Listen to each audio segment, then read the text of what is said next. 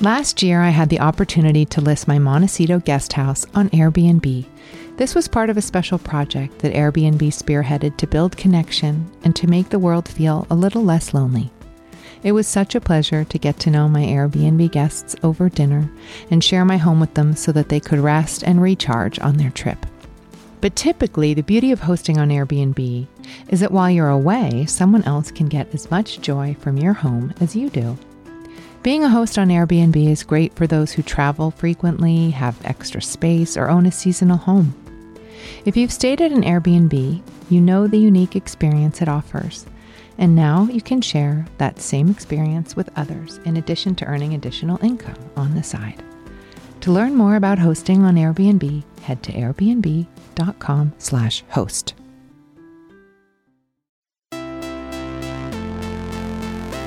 Don't hold anything too tightly. Just wish for it, want it, let it come from the intention of real truth for you, and then let it go. For me, our soul is like, it's unbound, it's limitless, but we will use words to limit ourselves. When people stop believing that somebody's got your back or Superman's coming, we turn to ourselves, and that's where you become empowered. Courageous participation attracts positive things. I'm Gwyneth Paltrow, and this is the Goop Podcast, where we bring together visionaries, scientists, healers, artists, and seekers.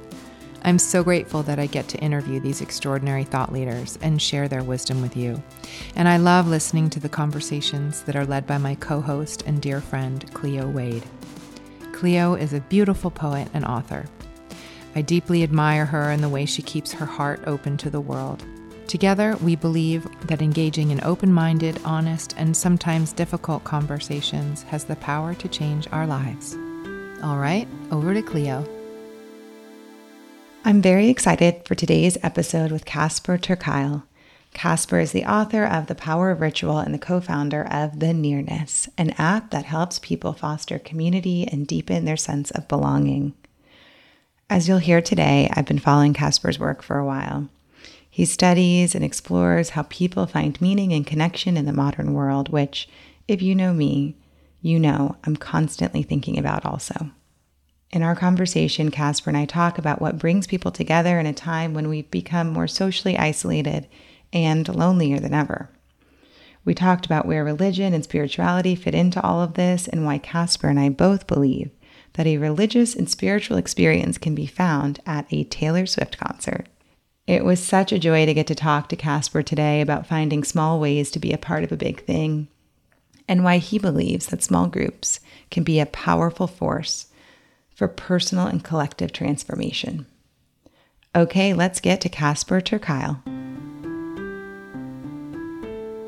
I am so happy right now.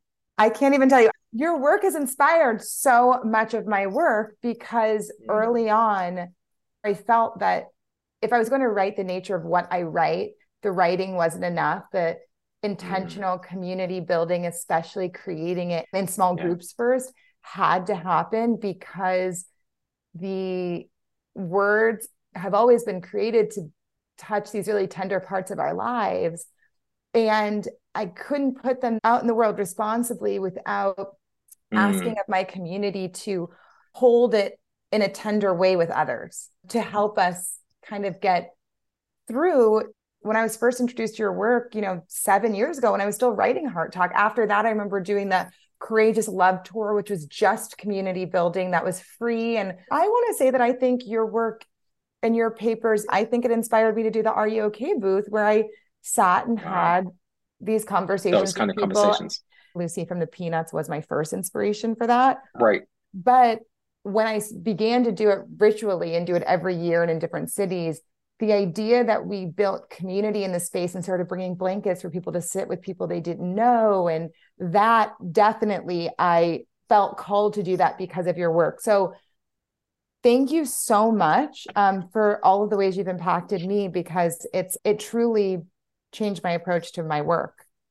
Oh, Cleo, I'm very touched to hear that. I love the way you were describing that sense of like, as we put things into the world, there is a responsibility of like, how how do we help nurture the space in which it can be received? Certainly to like invite people to go deep, I think we need something to hold that conversation or to feel held while we're having it with people. I say a lot that, we live in a world where we're drowning in content, but what we desperately need are containers for connection, because it's so hard to be both like saying the words, but also holding the space. And so like, where can we go that we are held, where we can kind of fall apart a little bit? So, without it being risky or unsafe, but like doing it in a way where something else is holding us in relationship with ourselves and each other. I have so many questions I want to jump into, but what really came to me as you were saying that is, though, what is the difference then creating spaces to fall apart and those spaces that are kind of like this new age, almost like trauma bonding spaces, which are like spaces to fall apart, but they're kind of like, I feel on the edge of irresponsible and unhelpful, although I'm sure also therapeutic, like hitting the wall, right? But then you have a hole in the wall. Yeah, I totally hear you. I think it's really about how the spaces are designed. So right now we're running this project called The Nearness, where we're inviting people into small groups to accompany one another over 8 weeks in conversation together. And the way we've designed it, first of all, is never to ask people to go deeper than the circle can hold, right? So that's one thing. I think a lot of that kind of trauma porn, like, super intense, let's all lose it. Sometimes you're asking people to go to places that the space is just not designed to do. So that's the first rule. It's like the rules and regulations almost, without being teacher, like the mean teacher. Totally. Like the structure is so important for this. And by structure, I mean how to use time. How many people are in the conversation? What kind of conversation is invited? What are the questions literally that we ask people to engage with? So all of those are ways that you can design the kind of the structure of the conversation. So don't go further than the circle can hold is the first one. The second one is like, what is the direction that you're going into? Because I think sometimes spaces for reflection can become so inward looking that it kind of becomes self-obsessive, or just like that there's always more pain or always something more. And I think any healthy community experience, yes, you go inward, but that inward looking should always pull you out of yourself into relationship with the world around you. And so the way we do that is to try and set up the expectation that you're showing up for yourself, but within a week or two, you're realizing, wait, I'm showing up for other people too, because the quality of my listening and the quality of my attention and just the like sense of solidarity and mutuality, the relationships we're building, they're not just there for me, but I'm there for them. And that changes everything, because suddenly, the woe is me story, or the, whatever it is that I'm struggling with right now, not that we're comparing it, but just by opening my heart and being present for someone else, it right sizes me, right? It's no longer like I'm the center of the universe and it's all about me. It's just like, wait, the beauty and the suffering in my life is part of a wider tapestry. And if I can lift my eyes and see that bigger picture, in some ways that's healing for me too. That's the second part that feels really important, is that it's connecting with each other in this deeper way, that we realize, our liberations are mutually tied up together. And that's why we're there. I often say that if you're in therapy without the goal of tackling your big stuff so that you can become a small part of a big thing, I love that. It's literally just a hole for your narcissism, which we all have. And it's really funny because in the world, we really sit here thinking that there's just, I think that the kind of online therapy language that we live in too, of like, everything is like, gaslighting is what this is, and narcissism is what this is, and boundaries are what this is, and all while saying, and we need to live with nuance, and there's nuance to all of those things in therapy dialogue or therapy speak or whatever people use it as. And I think that like I have often talked about this with my own therapist, which is that like, for me at least, the spiritual goal, which is like, at least the non-ego goal, because I think that so many people enter, whether it's the therapeutic space that is the one-on-one talk therapy or a group space, and therapy really being this idea that space with another can transform our pain to something other than, or can make our pain not our driver, right? And so when I say therapy, maybe that's a poem, or maybe that's, you know, being in one of your groups, or maybe that's being in therapy, but it's a actively transformative experience, right? And to me, the idea that spirituality come into that has always been critical, because in that, I'm not trying to control matter, right? Like, I'm not trying to say, and then I could get Simon to do this, and I could get this person to do this, and then my parents fit in this box and bubble of da da da da da da, and all of these things, you know, being controlling forces rather than like energetic releases of why I feel the need to constrain is so important. But I think it's gotten really hard to notice that in those spaces, we have all those things we crave from the other, right? So like when we're sitting there being like, I just want this one parent of mine to not be like the craziest narcissist in the world. In that, and in our own therapy, we have to acknowledge that we have a little narcissist that wants to center our pain and our suffering because it's worthy of being seen, right? But it's not the thing that centers the universe or the world. Yeah. And I find that being such a driving energy of your work. And I guess where I need to maybe start is, all right, so if you're walking into a bar and I say to you, I don't know you, and I feel bad because I always do this in the pod, and I don't feel I'm a great podder because I forget that I have to start somewhere. Okay, we're strangers. We're in the bar. So what do? Because you do have this very unique job in life. And I do want to come back to after part 2 of what you do, but how do you spend your day? Yeah, great question. So I really am obsessed with thinking about how, in an age where more and more people are less and less religious and more people feel disconnected in one way or another, how do we build the spaces for connection and reflection that invite all of us, whatever language we use, however we think about it, to pay attention to the quality of our spiritual connection with ourselves, one another, the neighborhoods we live in, the natural world that we're part of, and the something more, whatever language we use for that. And so a lot of it is thinking about what are the kind of rhythms in our lives that help us have space for that? Because I think so much of our time is kind of colonized by the to-do list and by the kind of numbing of entertainment. And I count myself in that 100%. The YouTube hole is real. So thinking about that rhythm of reflection and attention, and then also the roles of connection that we have in one another's lives. You know, one of the things I think we lost with the kind of decline of this, you know, idealized village life and the modern world that we live in means that it's much harder to know not just who I am, but whose I am.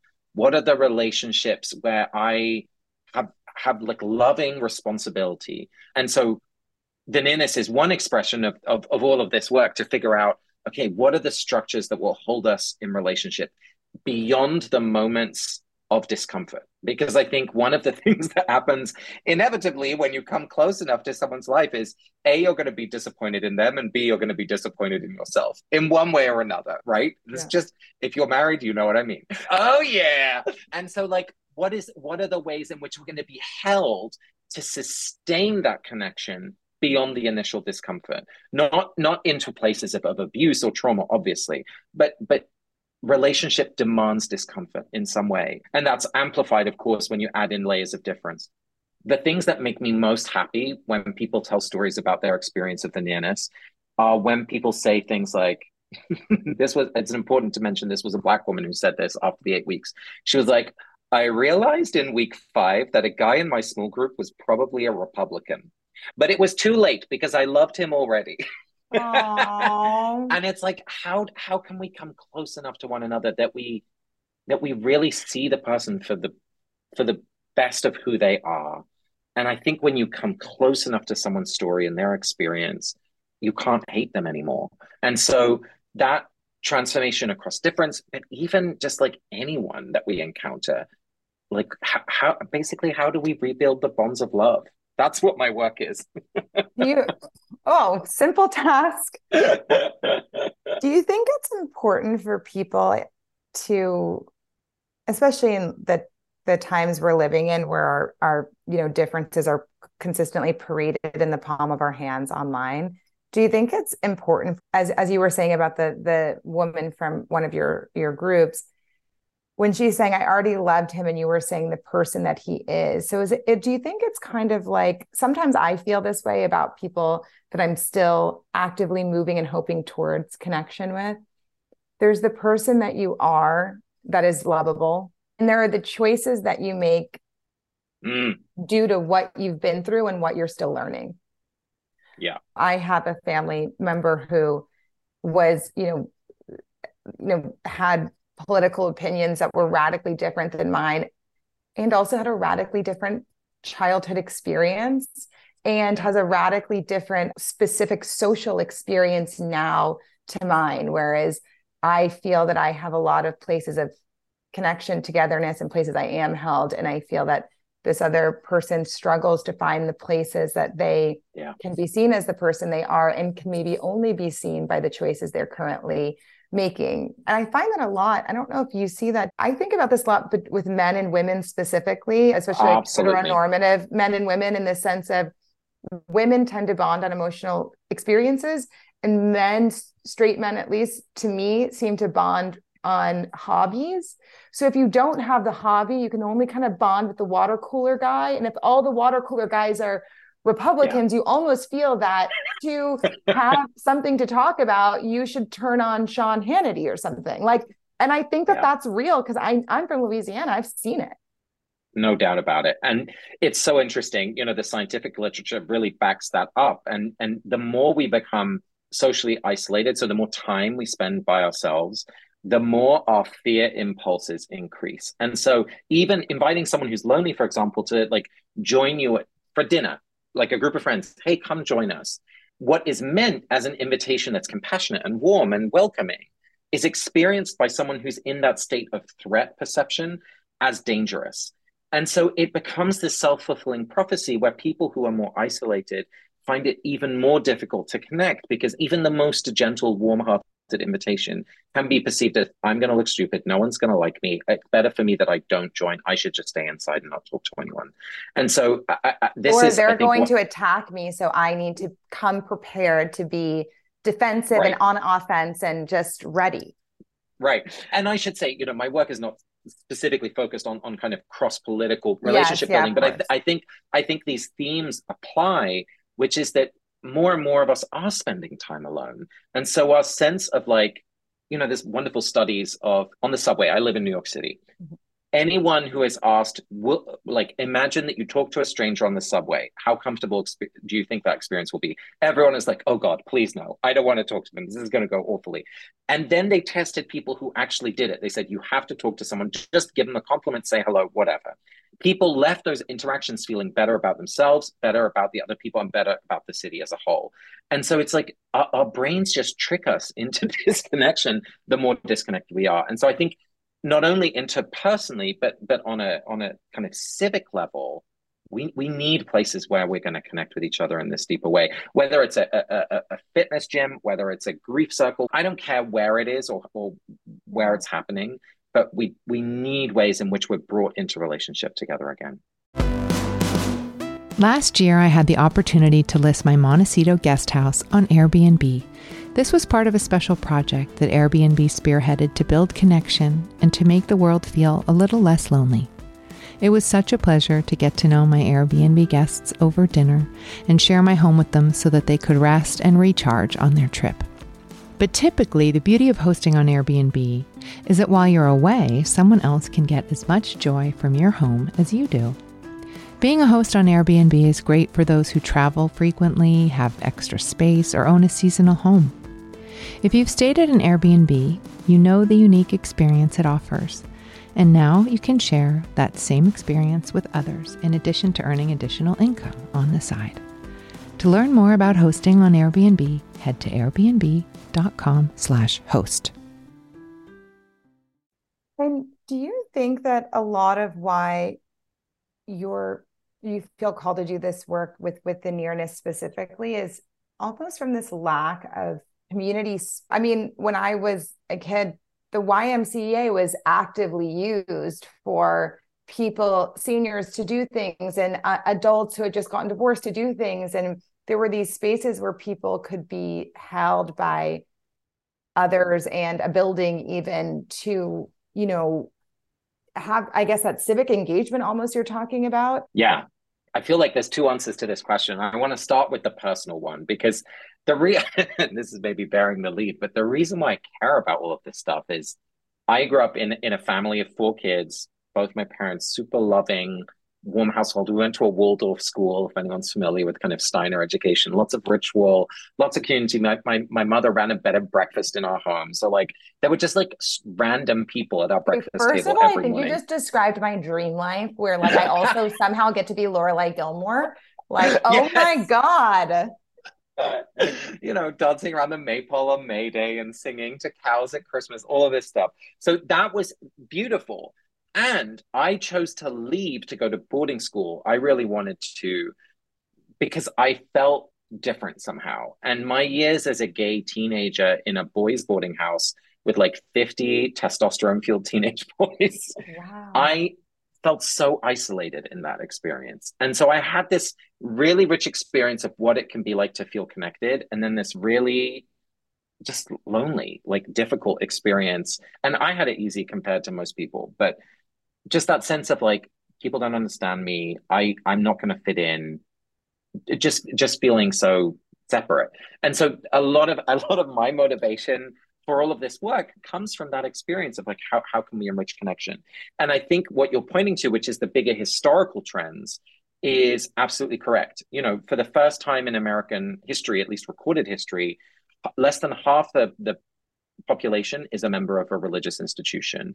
I just saw a paper that talked about only 3% of people attending congregational services every week. And on any given weekend, less than 10% of the population is attending a worship service.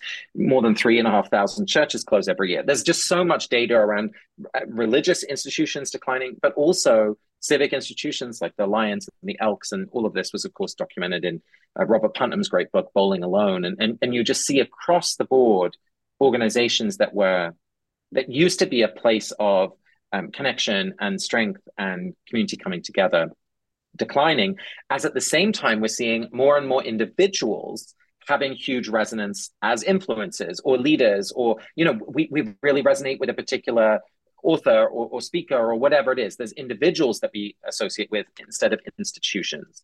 And the challenge is, well, just to land the plane, the challenge is that we end up in a place where it feels more like we're a passive audience rather than an active co-creator of the experience. And that's why I loved what you were doing when you were doing your experiences, and you know, the tour that you did, was that you're intentionally helping people who loved your work connect with each other, because that's what we need.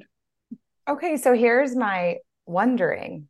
Yeah. And this is, I think this wondering might thrill you, because something I love about you is that you love pop culture as much as I do. Yeah. While like wanting to read John O'Donohue and like religious text all day. I mean, you went to Harvard Divinity School. You've been studying what happens when, especially amongst millennials and younger, the decline of religious affiliation, while also having a rise in this idea of being spiritual, or I would say becoming an evangelist to very specific things. Like right now, when you're telling me that if 3,500 churches and have closed in the past year, and if you're telling me that, what was it, 3% you just said? Yeah. How do we explain, and not how do we explain, but this puts an exclamation point to me on Taylor Swift's Eras Tour. 100%. 100%. Like, I think people go for an evangelical. I think it's a moving mega church. 100%. And it's because it's a moment where people go, I mean, I don't know if you saw the little video of all the people stuck, I think, in Salt Lake City on the airplane. First of all, I'm obsessed. I am a Swiftie. So if anyone's listening to this, know that Casper and I are both Swifties as we 100%. Speak on this. So this is all towards awe, because I am in awe of the religious experience that people are 100%. having on this tour? It's a moment in which we feel like the tribe is gathering, where our own experience is mirrored in the experience of others, and our eyes are lifted to see the enormous thing that we are part of. And it is a religious experience in that way. It reminds me, honestly, if you look at the kind of the traditional biblical texts, the early Jewish festivals were pilgrimage festivals. So people would travel for a couple of days to gather in the town of their ancestors, and the tribe would gather for this moment, a sort of a beautiful transformative experience where they would then afterwards travel home again. And I think you're seeing exactly that thing with the Renaissance tour and the Eras tour. Like these are moments where the faithful gather. Even something like a drag convention, right? Where everyone has like been doing makeup at home, and they're transforming by themselves, and now they get to be with everyone else who cares about the same thing, who speaks the same language.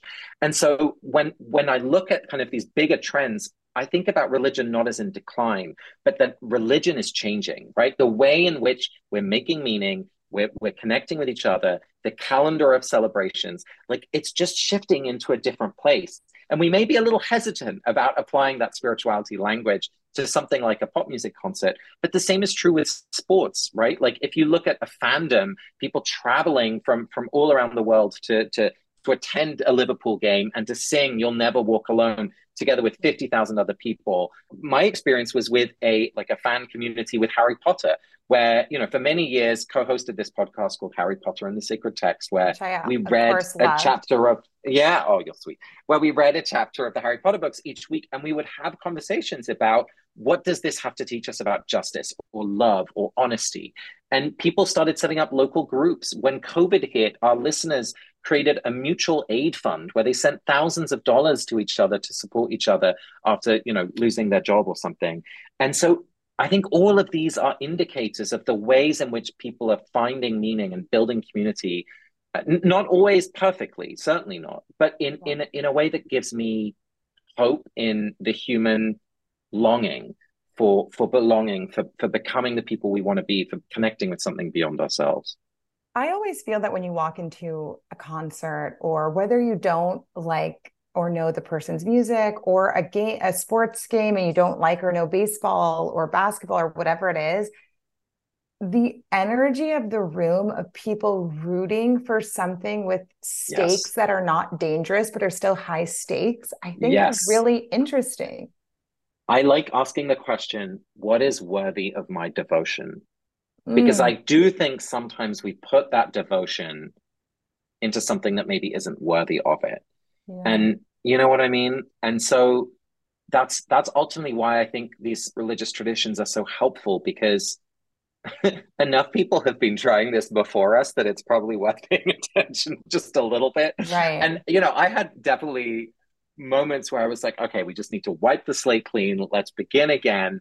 But those things, those new, just made it up on the spot things, don't carry the same weight and meaning and wisdom as some of the things that we inherit. And my friend Jen Bailey talks about this idea of we need to compost the great traditions, right? Like some of it needs to die, the patriarchy, the racism, the shitty abuse. Like there's so much there that needs to die, but there's also so much there that can give us life. And so for us, the job is, what are we going to let go of? And what are we going to hold on to? And I think that question of what is worthy of my devotion is one way of identifying, yes, justice is worthy of that. Yes, love and forgiveness and these, transcendence, like those are the things that are worthy of our sustained moral commitment.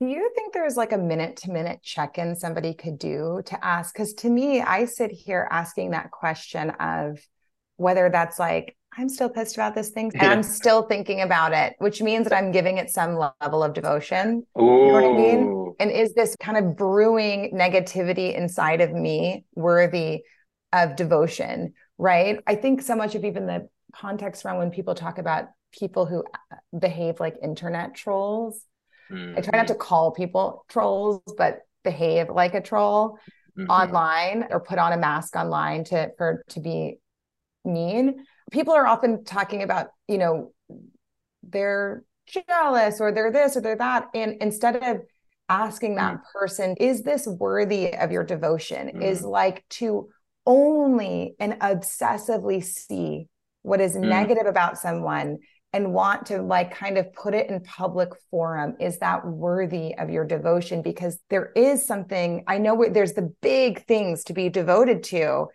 Yeah. They're almost so big you don't think about them in the day-to-day, minute-to-minute moment. Yeah. I'm thinking of two things. One is I think we're drawn into those more beautiful things to devote ourselves to the closer we get to one another. So many parents will say, what's worthy of my devotion is my children, or, activists will talk about a cause that they, believe in. And nearly always that relationship exposes us to vulnerability. And I think that's the second half of it, is that it's painful to love the world. It's painful to love someone because it means there's risk and it can go wrong. And, Walter Brueggemann, who's a great scholar of the Hebrew prophets, I was listening to him talk yesterday, and he was talking about lament, the practice of lamenting. And he said, lament is the breaking of numbness by the admission of pain and loss. And I think isn't that beautiful? And I think so many of us are numb. And that practice of vulnerability, that practice of grief, of lamenting, is a way in which our hearts can open again to love. And Bishop Tutu, Archbishop Desmond Tutu, talked about his practice every day was to laugh and to cry. And that was the way he knew how to stay human in the midst of just the most horrific, apartheid government and everything else. And so I think part of that, like behaving like an internet troll, is when we've hardened so much that all we have is numbness, then that kind of behavior feels like it's okay. And yet when we really connect with the goodness that's at the heart of who we are, no one would ever want to do that. And that so often happens. I had a friend who ran this project, Conversations with People Who Hate Me, Dylan Moran. He literally reached out. He would find the contact information for someone who wrote nasty stuff on his profiles, and then recorded a podcast conversation with them. And it's not that they ended up agreeing about politics or other things, but like nearly always, it would reestablish the sense of like, hey, we are both humans, and we can have a conversation that's different than this. And it was this amazing practice of that kind of heart-opening, dignifying conversation that is healing. Yeah.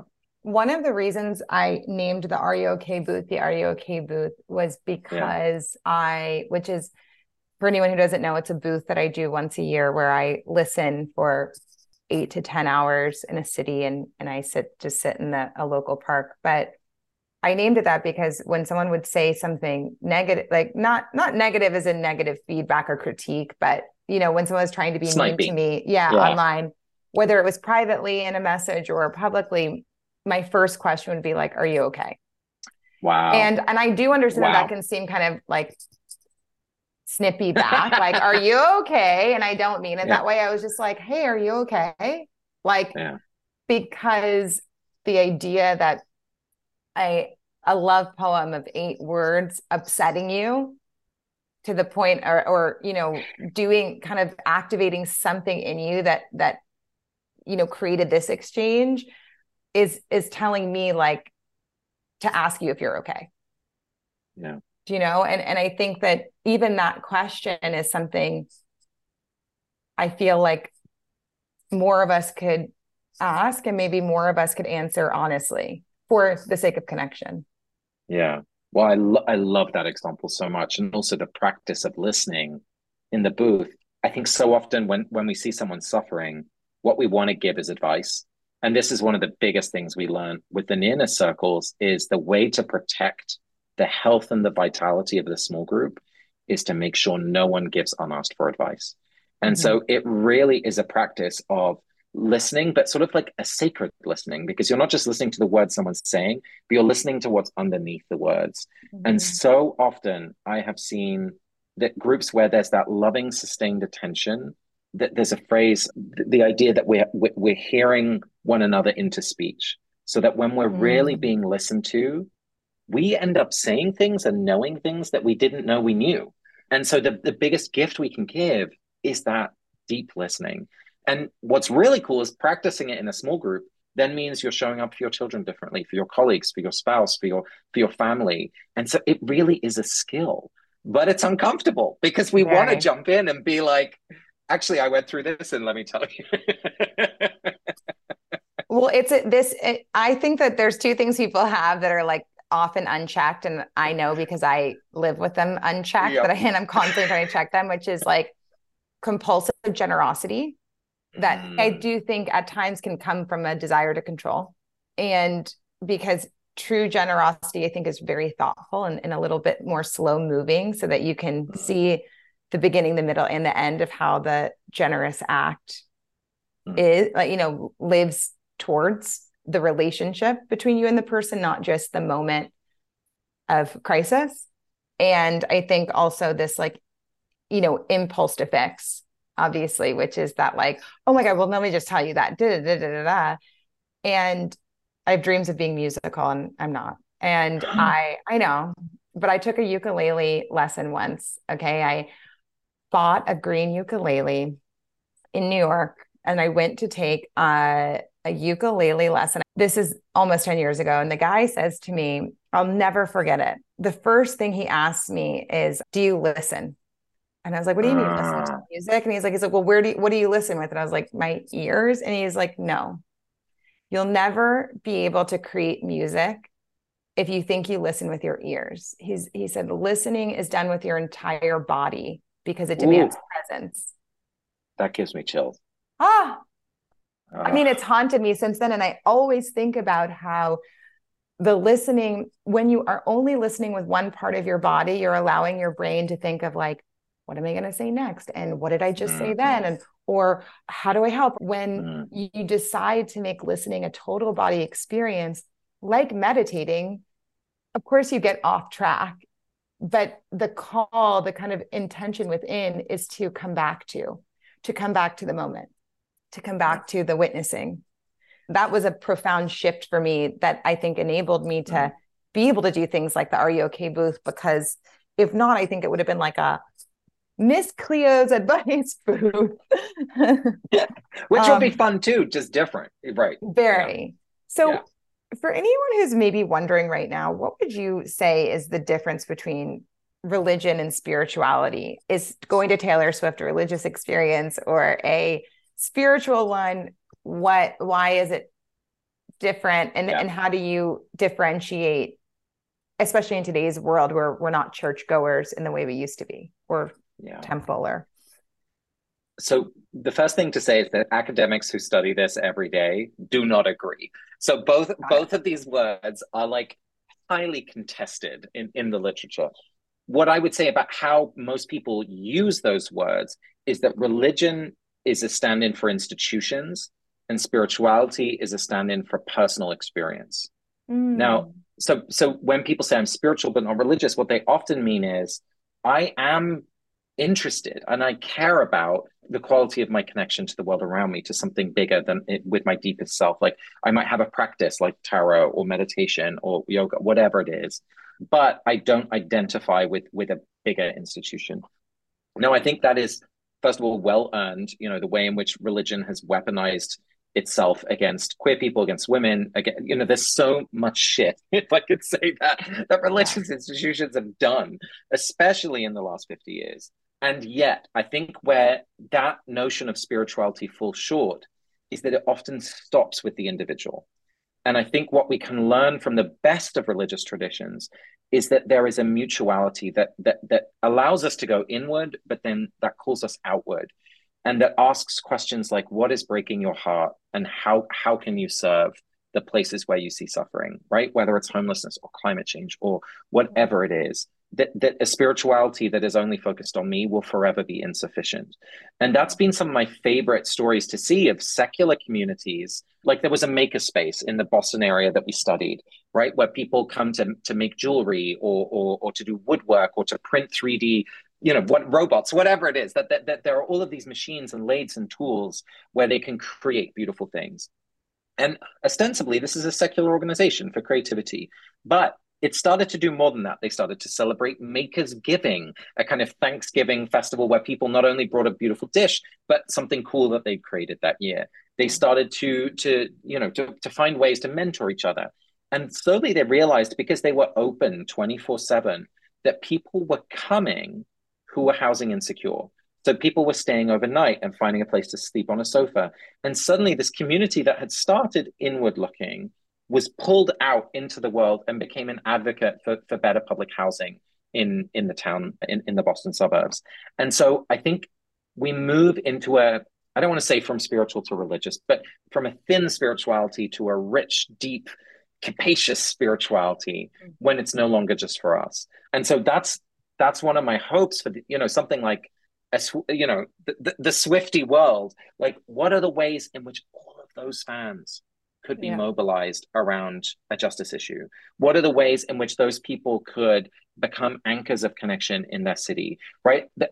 For me, that's the big, like, creative task for us, is like, how are we going to use the amazing power and attraction and excitement and creativity that are in these spaces for something beyond ourselves? Well, because it is already interesting that something that is so spiritually felt takes place in like a purely capitalistic space. And that's what I actually think is the most fascinating. As I feel that at a Beyonce show or a Taylor Swift show, where I'm like, wow, the fact that their talent and love of the people that they make things for transcends, because not to be rude, but it's like Jeff Bezos will never be able to do that, right? And no. because he doesn't connect through the arts, whereas these really enduring and almost infinite feeling powers of that do take place, where you have to buy the tickets for $1 zillion, and the merch is not cheap, and all of these things, and usually and you're sitting there feeling your entire past 15 years of your life if you're on a Taylor Swift show, and it's so spiritually enriching for people that it's fascinating to most places there's this idea that you should be doing that for free, right? Because if you go to church and you feel that way, you went for free and then you decided to donate, right? But I think what's really interesting is, like, how do we convert the fact that we can hold the spiritual and the capitalistic at the same time, which to me is the most unbelievable part of this, this artistry. And then how do we add the third thing, which is how do we kind of convert all of this energy into some type of social safety net for the vulnerable? Yeah. I mean, the relationship between, for better words, God and money, right? Religion and capital. First of all, it's not a new relationship, right? Yeah. I don't want to paint some idealized past. Yeah. Every institution has always been an economic one too. So, money and religion have been together for a long time. So but I think it's not new. But your point absolutely is right, which is about access and about justice. And so one of the things that we really were thinking about when we started the Nearness was, like, what's a way in which we can build a legal and a financial model that echoes and embodies the values that we care about. And so we incorporated as a cooperative, because that sense of mutuality and solidarity that happens in the small groups, we wanted to build that into the model. And so when you sign up for a Nearness small group, you're invited to make a contribution, but we have a pay what you can system. So if the price point of like $200, $160, doesn't fit your budget, you can choose the number that works for you.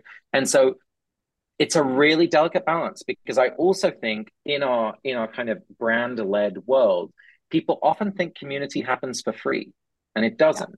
It takes a lot of work. And so how do we balance those things of, like, pitching in to make something happen and making sure that it's accessible to everyone? Or I find that people think it's hard to value community space as the thing to pay for. So, right. Because obviously there's a show, or there's and I have definitely seen or felt that too, of, like, I think the question I'm probably asked the most is, and I honestly, for almost everyone who's been on this podcast with me, I focus mostly on loneliness and friendship and relationship. People are constantly saying, how do I make friends?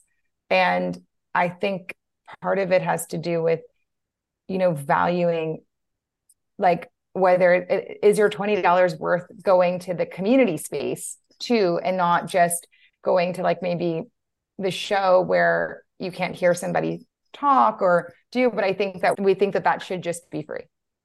This is something we found in the study over and over again, especially with fitness communities. People would come for the body, but they would stay for the community.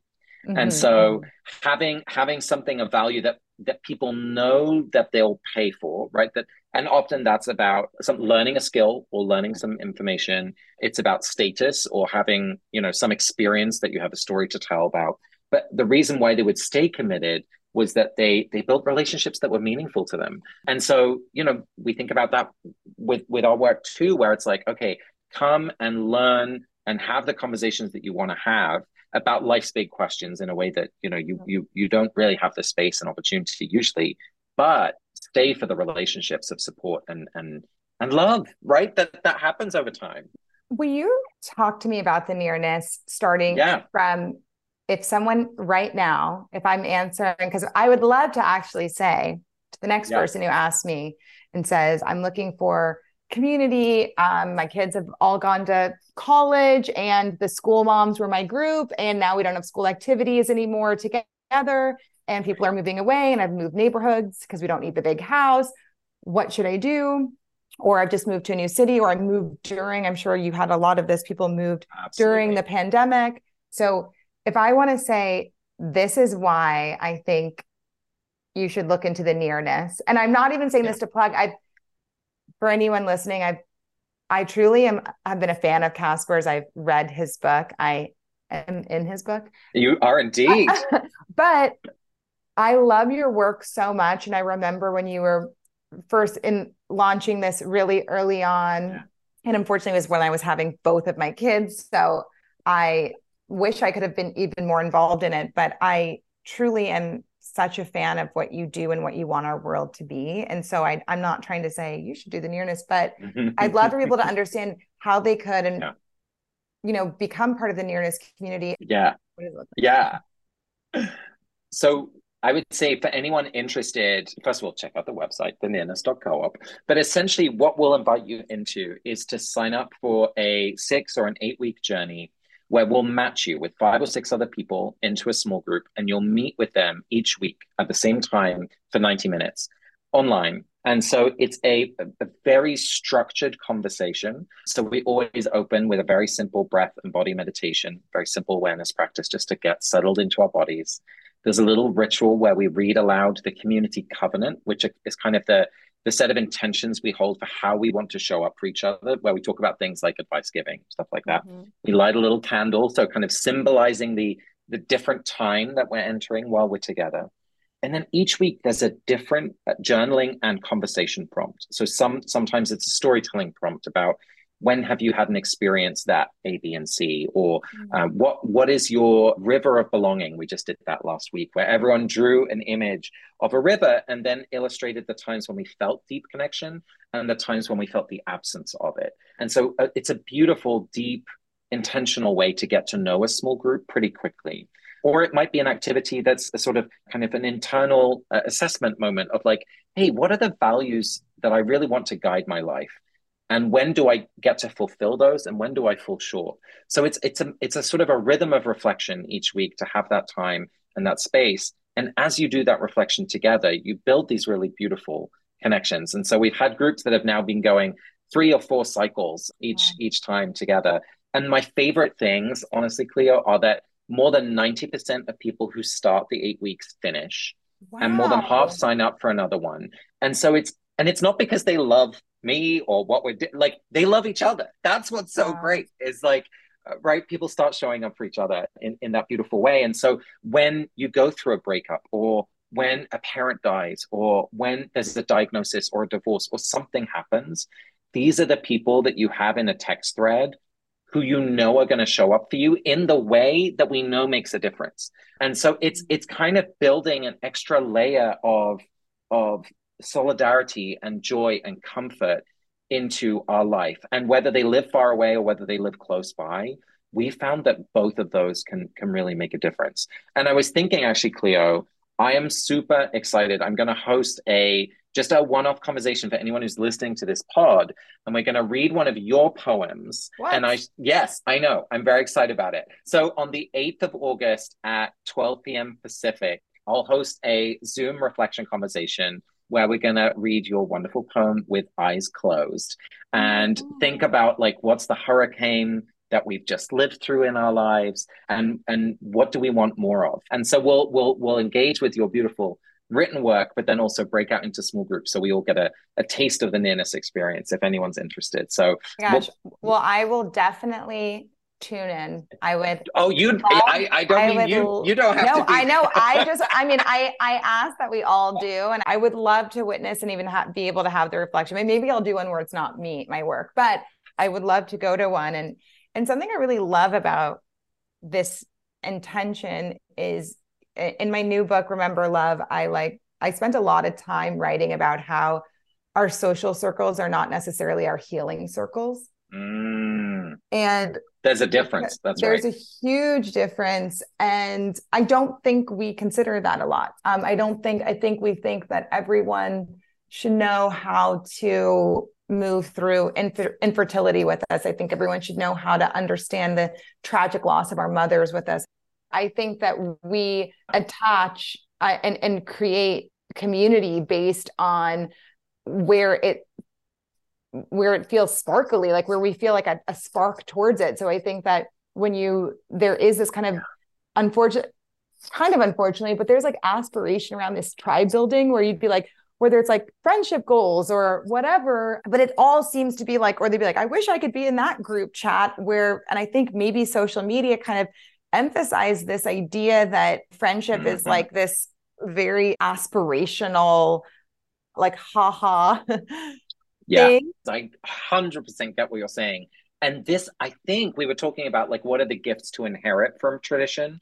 This for me is one of the biggest gifts of religious congregations, because you end up sitting next to people that you wouldn't have chosen to. And you end up realizing that we can love one another without liking each other, right? Like for these kind of conversations, that real deep stuff, you don't actually need to have a lot of shared interests, because what actually matters is the commitment to honesty and vulnerability and deep listening. That's where the bonds get built, and that's where we can really support and encourage one another. And so for me, that's one of the great joys with nearness groups too, is like you see people who are different in whether it's generationally or religious backgrounds or not religious or whatever it is, people you're like, wait, they've bonded in this way. And it's so great to see, because it's exactly what you're pointing to. It's like, yeah, we don't both like baseball or whatever it is, but we are committed to this kind of mutuality and loving support. And I think we need both types of friendships, right? Like I was playing Mario Kart last night with a bunch of friends and trash talking, and I love that. And then I have a text thread, with a dear friend of mine where both our spouses have struggled with depression, and like it's an open thread where we get to say whatever the hell we want, and the other person doesn't even have to respond, right? It's just like it's a place to vent. And it's so helpful. But I think what's also so interesting is that I think the two types of people that something like the nearness is so great for, which is people who are struggling to find community, period, and feel truly alone and looking for space to feel belonging and really activate aliveness within, which I think really activates in arts and in community. And I think the other person that's for is also someone who maybe has a lot of relationships / lives in their own kind of online world where we are almost really spoiled by a likeness, and we're confusing a likeness and algorithm for belonging. So it's like your algorithm or Instagram For You page is not where you belong, actually. Oh, Leo, that's a word. And so I think what really excites my brain about the idea of being a part of the nearness community would be like, how often am I not spoiled by, and because by the way, we're so spoiled that even if one of our friends begins to rub us the wrong way, we just don't call them for a week. Exactly. And then we're like, oh, I'm over it. We both mellowed. And now we can like realign on behaving in these ways where we like share, 99% of our interests. we can just disconnect during that 1% that we're off. So what I really love about that these are 6 weeks and 8-week spaces is that, you know, you owe it to yourself and them to show up and to remove yourself from this kind of false sense of belonging that social media is giving us. And it's giving us belonging in a lot of ways, but it's not belonging to me. Sorry. I think it's giving us, I think it's activating a lot of communicating without connection, perhaps. It's a thin veneer, but not the true depth. You know, I want a t-shirt with the algorithm is not belonging. Like that is fire. That is straight fire. And I think it leaves us feeling confused because we're like, well, I'm being given what I think I want. Why is it not fulfilling?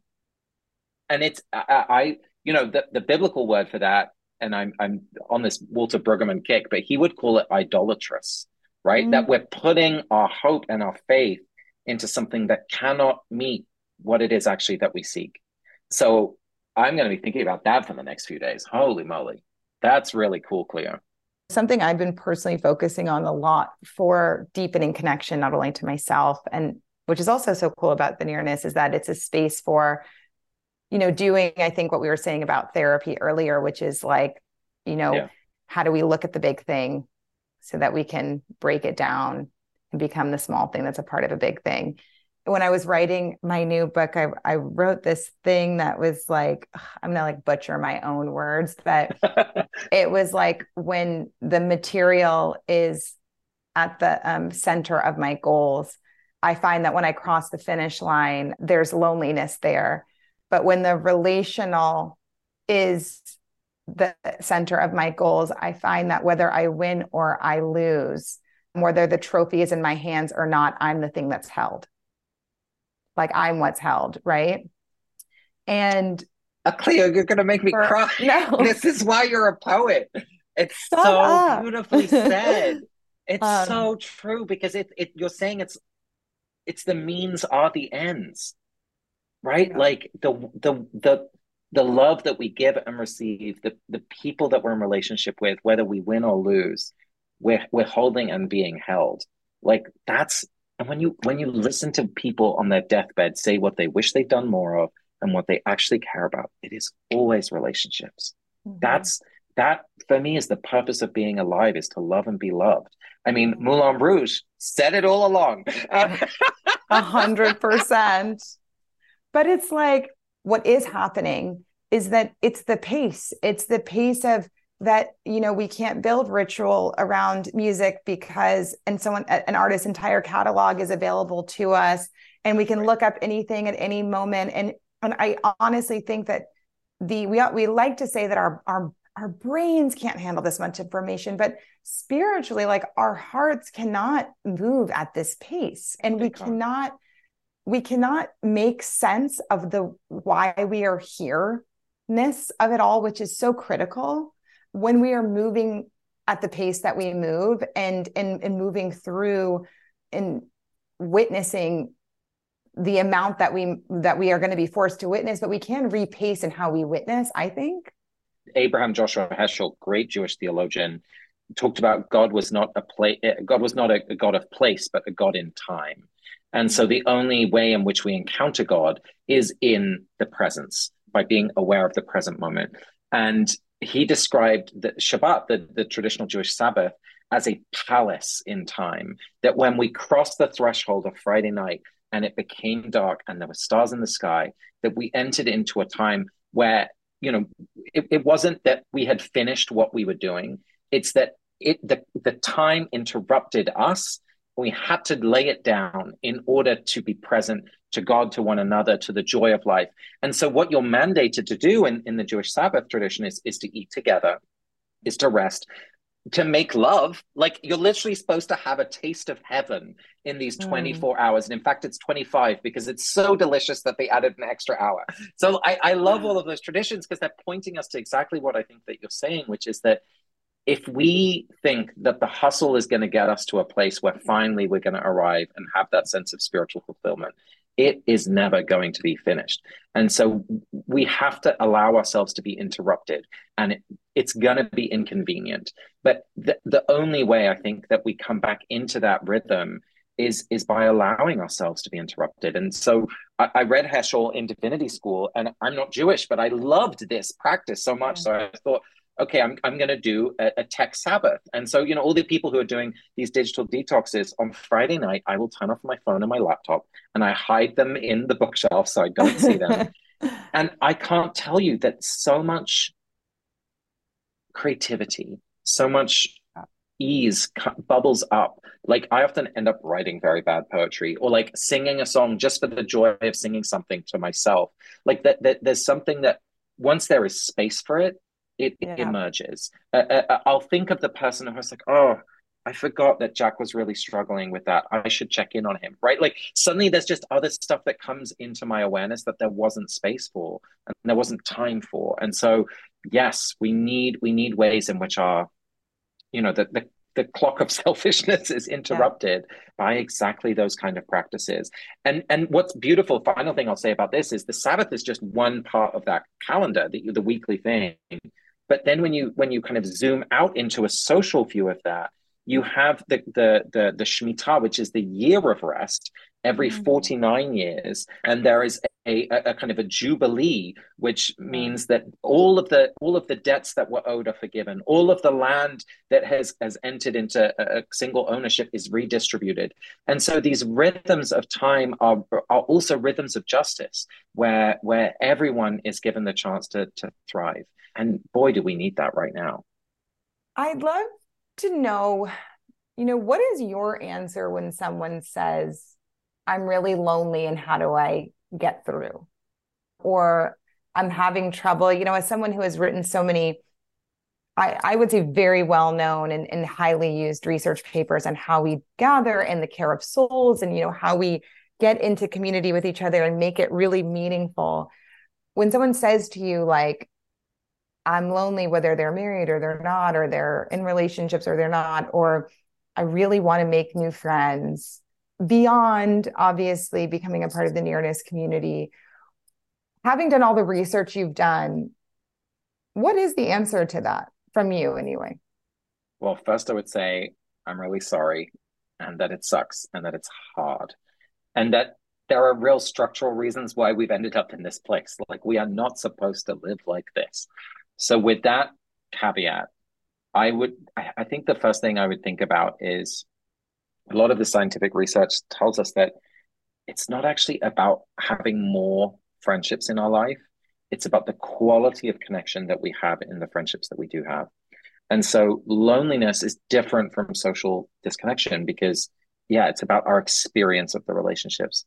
And so I would ask myself, is there someone I can tell the truth to about my experience? And one way of thinking about that is like, it might not be someone that we expect. To think about, is there someone who's listened to us in the past? And it might be a friend, it might be a mentor, it might be a colleague, it might be a family member. But like, where is a place that we can tell the truth about our experience and know that it will be received? Because any experience of loneliness is diminished when we are heard, when we are seen and validated. So that would be the place that I would start. And if not that, the other thing, again, that research tells us is that we feel less alone when we're serving others. And so often the gift we most need ourselves is the thing we can give to other people. And I think about this a lot when I'm like discouraged or feeling like what I'm doing isn't good enough, or, all of the stories we tell ourselves. The thing I try and do in those moments is to reach out to someone who's created something that I've enjoyed, whether it's a book I loved or a song that I enjoyed listening to, or, an article in a newspaper that I enjoyed reading. Just like sending someone just a very short note saying, I loved what you wrote. It meant this to me. Here's why. I wish you well. Like, not asking for anything, just saying thank you.